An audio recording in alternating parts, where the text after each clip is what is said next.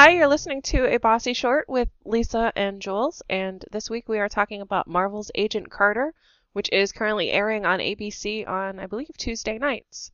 Jules, you got a chance to watch the first one? Yes. I enjoyed it.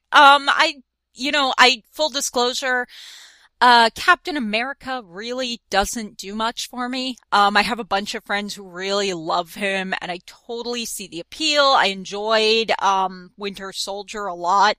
You know, for my money, I think it was probably one of the best of the Marvel movies, but, he just doesn't really do much for me. I'm like, okay, I see on paper why people like him, but he just kind of leaves me cold. But, I enjoyed this a lot. I think I felt like I really didn't have much time to get much of a sense of characters.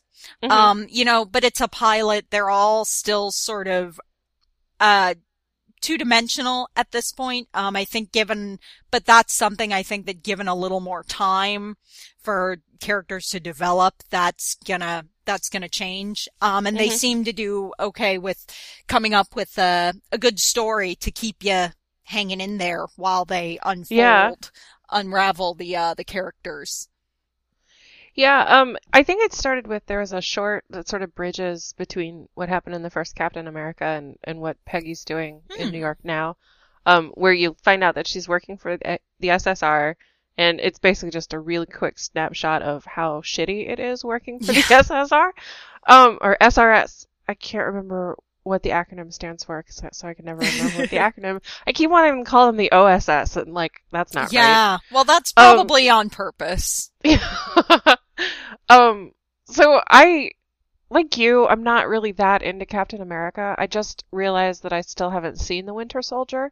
Oh, nice. Although I do really enjoy the first movie, but it ends on such a downer note. Yeah, which is an interesting choice. Mm-hmm. But yeah, it just sort of, yeah. And then this, in the pilot, the first thing you see is that downer note again. Yeah, and you're I'm like, how dare you? Dang.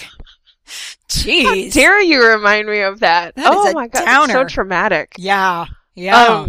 But I really love Peggy Carter, and I really love what they've set the story up to be. Like, Peggy Carter saves the world. Yeah. Repeatedly, and Peggy Carter takes no shit from disgusting men. Like, yeah.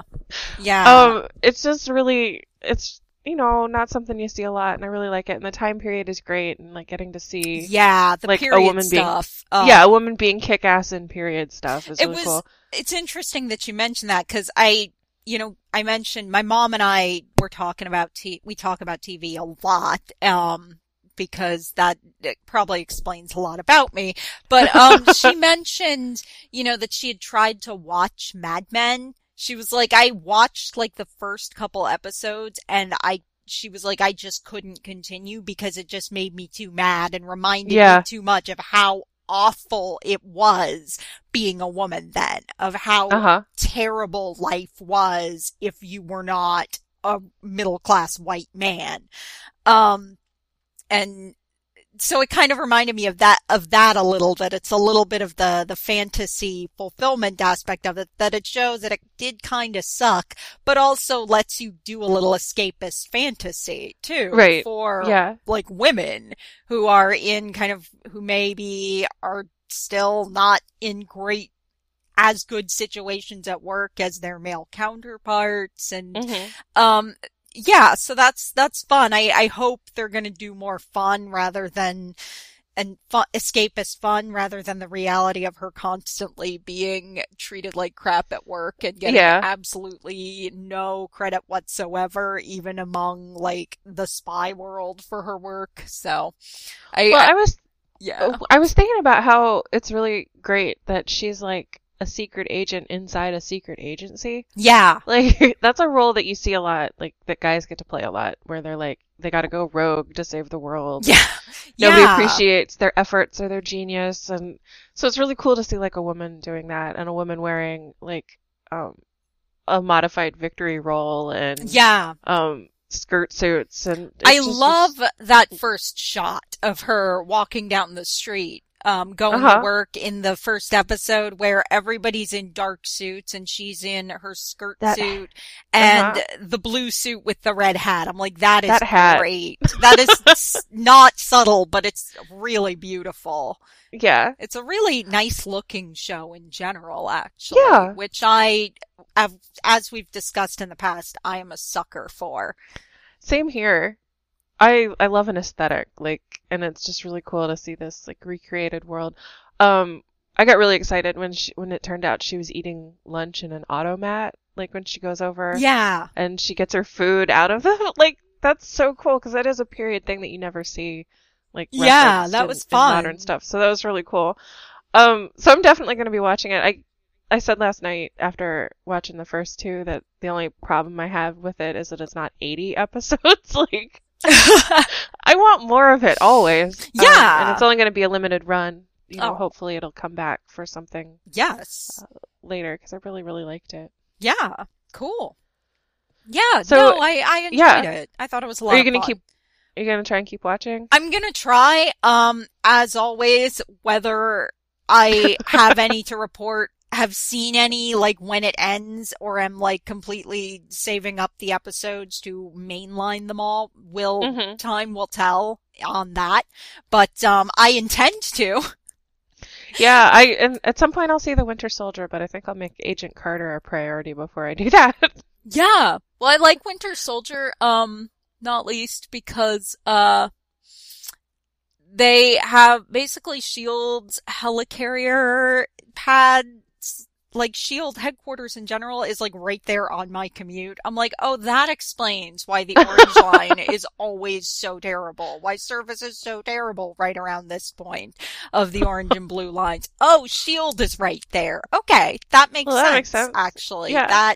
And now I'm like, yes, I have a whole fantasy about running into Nick Fury at food trucks. So, yes, I know where the good donuts are, Nick Fury. Let me tell you. I think they should hire you on. That's a good resume right there. Duh. I can help Nick Fury. I'm Nick Fury's snack patrol. He needs it. He really needs it. He needs it. He doesn't have time to be worrying about that. I get snacks and send him cute baby animal pictures on my phone. I'm like Pepper Potts, but less effective, basically. Okay. It's perfect. They can't go wrong.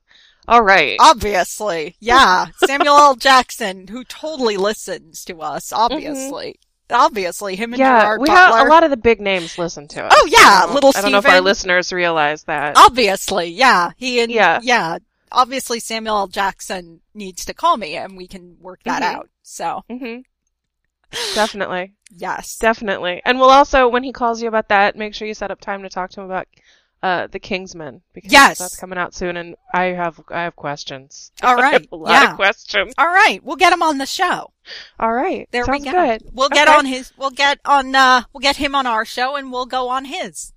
Perfect. Yes. Excellent. And also Agent Carter. Yes. To bring it back from my Agent tangent Carter. there. I don't want to be on Agent Carter because I don't want to have to wear those clothes, but I would like to visit the set. Yes. Just take it all in. I would and take also those get clothes. Another 17 series.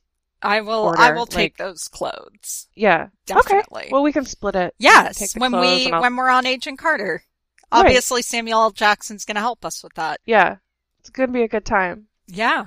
So if you want to watch Marvel's Agent Carter, it is the first 2 episodes are streaming, I believe, on Hulu and ABC.com right now, and new episodes are on Tuesday nights on ABC. And of course, I will dub in the correct day if that is wrong later. Okay.